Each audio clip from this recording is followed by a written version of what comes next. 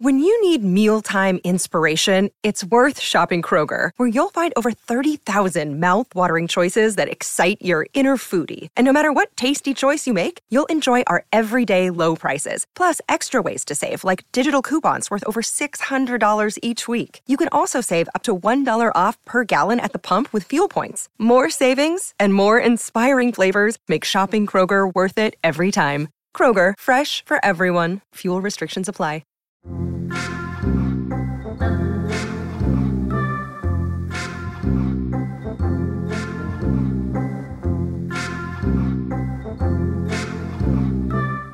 What's upset you now? You just said, following on from last week, that you watched the Robbie doc. Yes. I mean, I think it was always my intention to watch it, but I found myself with 2 evenings and... four episodes, 2 episodes each then. Okay. Yeah, 2 episodes per evening. I mean, yeah, it's weird, isn't it? Why is he in his pants for a start? I don't understand. Is it a joke or is it? I think that yeah. I mean, It's like, just I'm naked, I'm here for all to see. Is that what it is? I mean, it's obviously like in his natural, like inhabitants. It's all so considered and affected, I thought. What I will caveat this with, I don't dislike him, and I feel sorry for him. But it's basically just a man doing Gogglebox of himself. Yes, and I mean, I don't know if I said this to you last week. So, just quickly, I like Robbie. I like Robbie's music. Famous since you're 16. I mean, that's going to send you. His music is awful. What I will say is kind of, because I think, at the time everyone thought it was all Guy Chambers, and credit where credit's due, he did have a hand in writing those terrible songs. So that I didn't realise. But the thing is, there's no defence for Rude Box, and my only thinking was that in like 10 years' time, there's going to be another Robbie doc. Where he sits exactly in his same thing. Yeah, on his bed, watching himself in this documentary, watching himself defend Rude Box and saying, "I wasn't in a good place." Well, he doesn't look like he's in a good place. I will say that. I mean, he's, and also all of the stuff that he does. The thing around Leeds, that Leeds gig where he was kind of there was all that sort of dramatic music, and he was pacing up and down that massive room of his massive house, talking about, like, I don't know if I'm going to be able to watch what happens next because I know what happens next. And this is, alluding to some cataclysmic event. And basically, he just did 2 stadium gigs a bit tired. It was the biggest anticlimax. It's like, oh my God, and then he's pacing around, and they built it up as if he was going to pull the gigs, and then he just did the gigs. And at the end, kind of like, I mean, he is annoying. There's no getting around that. Well, before we get to that, did you, when it was building up to the Leeds thing, did you do what I did, which is watching it thinking, I don't remember what's about to happen next? Like, this must be... Why would I remember what was going to happen next? I wasn't paying a blind bit of notice. It was... But you kind of he left Take That. You kind of know he saw Jerry Halliwell. There are these big moments that about him, and it's building up to Leeds, and I'm going, God, I can't believe I don't remember whatever's about to happen now. Oh, and then, like you say, well, that's because nothing happened. Yeah. Oh, he did the gig, right? Oh, right. Yeah. He just did the gig. Okay. So there was it was just the biggest non-story. Also, none of it looks fun, apart from the Take That bit. That because I did actually have tickets to go to that. I bought Alex tickets for her birthday, and then I couldn't go, so she went with her sister. So I was like, well, that bit actually looked quite a happy and joyful thing, and I'm glad that was at the end. But all of the solo stuff, all of those massive gigs, it just looks miserable. Yes. The gigs look miserable. I mean, Nebworth. I mean, I don't know what. There's 150,000 people in that field with a combined IQ of about 43. I mean, the gigs look shit. What do you... Hang on, wait. What do you mean they looked shit? There's just nothing to them. There's just no substance. It's just all... it's just all affected, that whole, thank you for letting me, this is who I am, this is what I do. It's just all bullshit. There's nothing real about it. And even the songs which you could argue had some sort of lyrical, it's all kind of like, I'm putting myself out there, this is me, I'm unapologetic, this is it. It feels soulless. The gig's the same thing. Like, there's no real connection. Even those bits where he sort of gets someone up and sings to them, angels or whatever, it's just like, oh, fuck off. What about Let Me Entertain You? That's got to be... That's got to be the worst song of all... That's definitely in the running with Top Loader, Dancing in the Moonlight, for the worst song of all time. I love that song. Yeah. Make of that what you will. It's awful. Thank you. It's an awful song.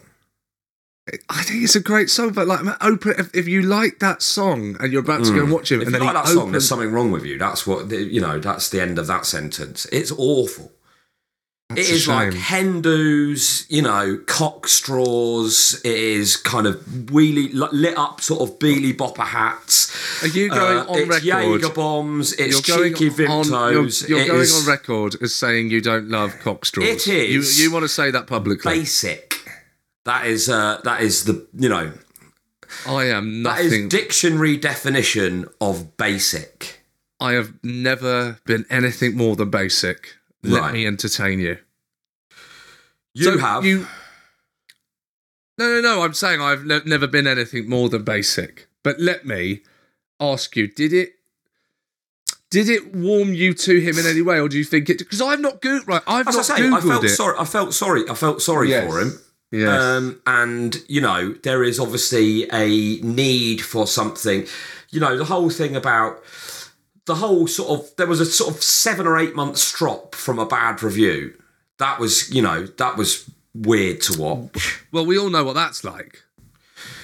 Well, I don't think 7 or 8 months. He was still talking about that 7 months after the event. Oh, well, no one likes this song anyway, so what's the point? It's like, mate, there's fucking 90,000 people there.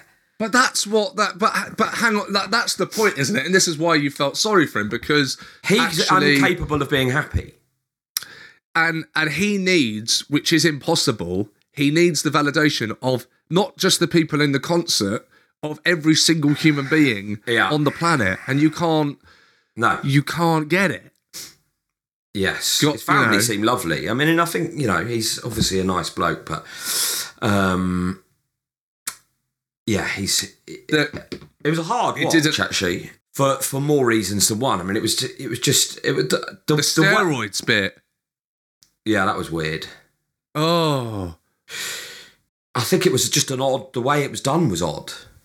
As in him watching on a laptop. That yeah. Bit. It was a weird choice, wasn't it? And then the sort of shutting of the laptop at the end, like it was him closing a chapter on that period of his life. Ooh. Yeah, very mystical. But there we go. Did you like it? Yeah, no, of course I did. I as a fan. Well, maybe fan strong. Is fan strong?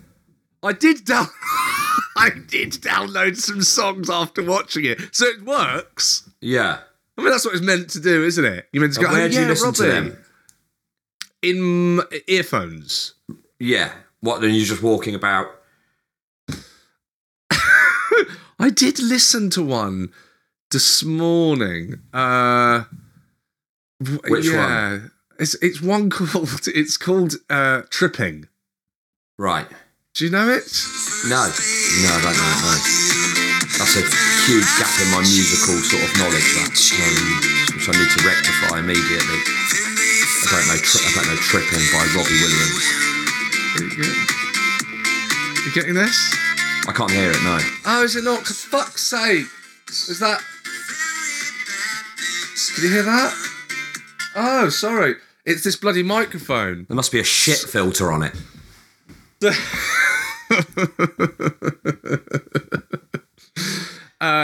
It's always interesting to get a peek into these, these icons' lives. How you're also getting their I think it'd be quite perception. interesting to not get a peek into his life. I think actually that's the problem. I think. Go on. Well, I think maybe a little bit of kind of like holding something back might actually do him a bit of good. I mean, he feels like he's compelled to share everything with the world. And, he's obviously not well. And I do feel sorry for him. And I know, I keep saying that. I mean, this is only sort of the Patreon episode anyway, so that's fine. I do feel sorry for him. And, maybe there were aspects of it that I could relate to, but on the whole, it's sort of like, the whole thing is like a creation of his own.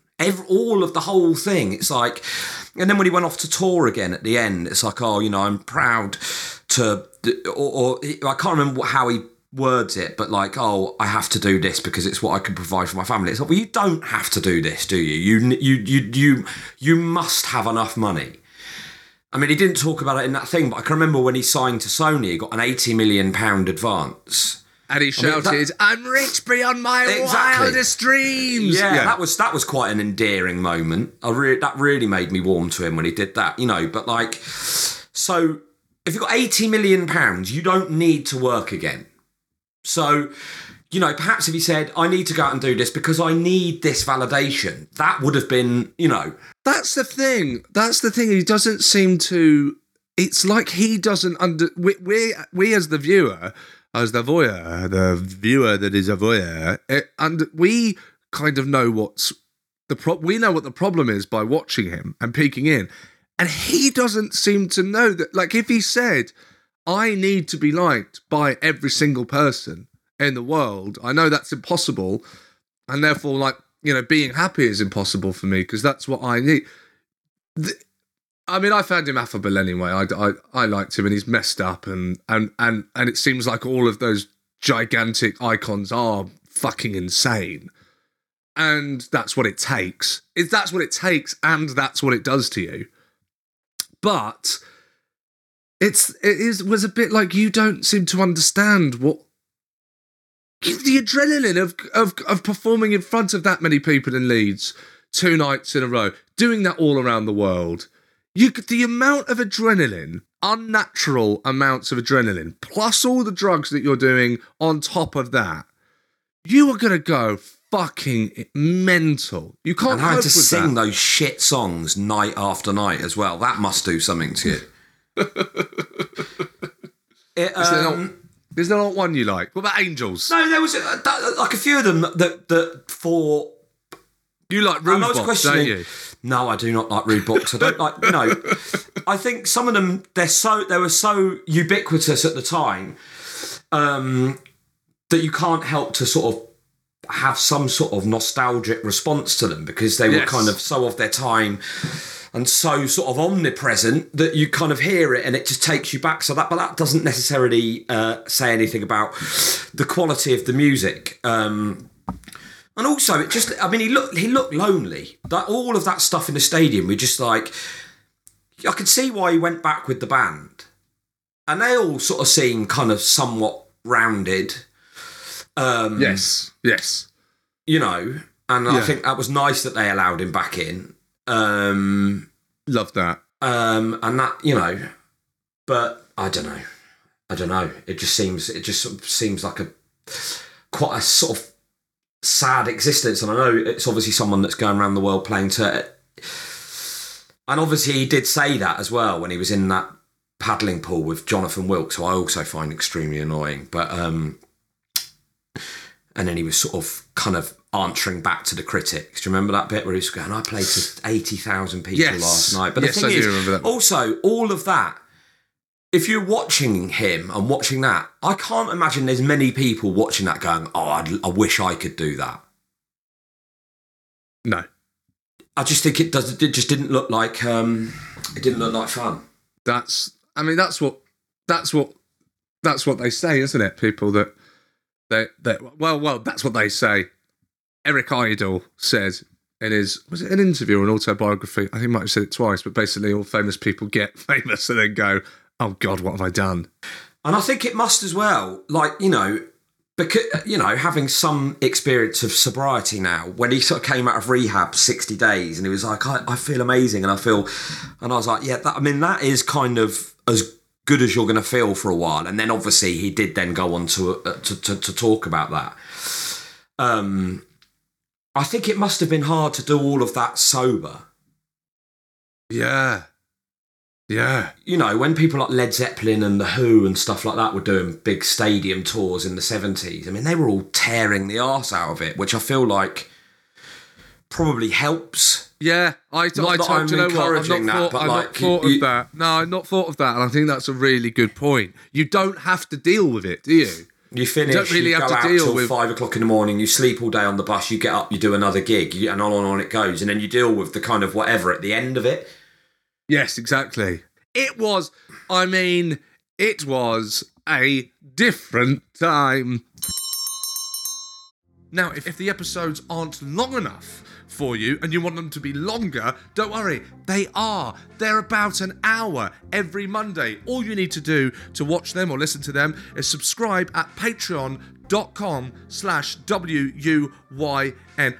And don't wait until later to sign up. You won't, you'll forget, and you'll regret it. Sign up now. The link is in the bio, or, as I say, at patreon.com/WUYN. Yeah, as a wise man once said, why put off till tomorrow what you can do today? Yeah? Go to patreon.com. It's a great way to support us. It's bloody good value. In a world that has gone crazy, this is something that remains. You get an hour-long episode every Monday morning. Go to patreon.com/WUYN. And Paul even sends you nudes. That does not happen. But I know, we can wish.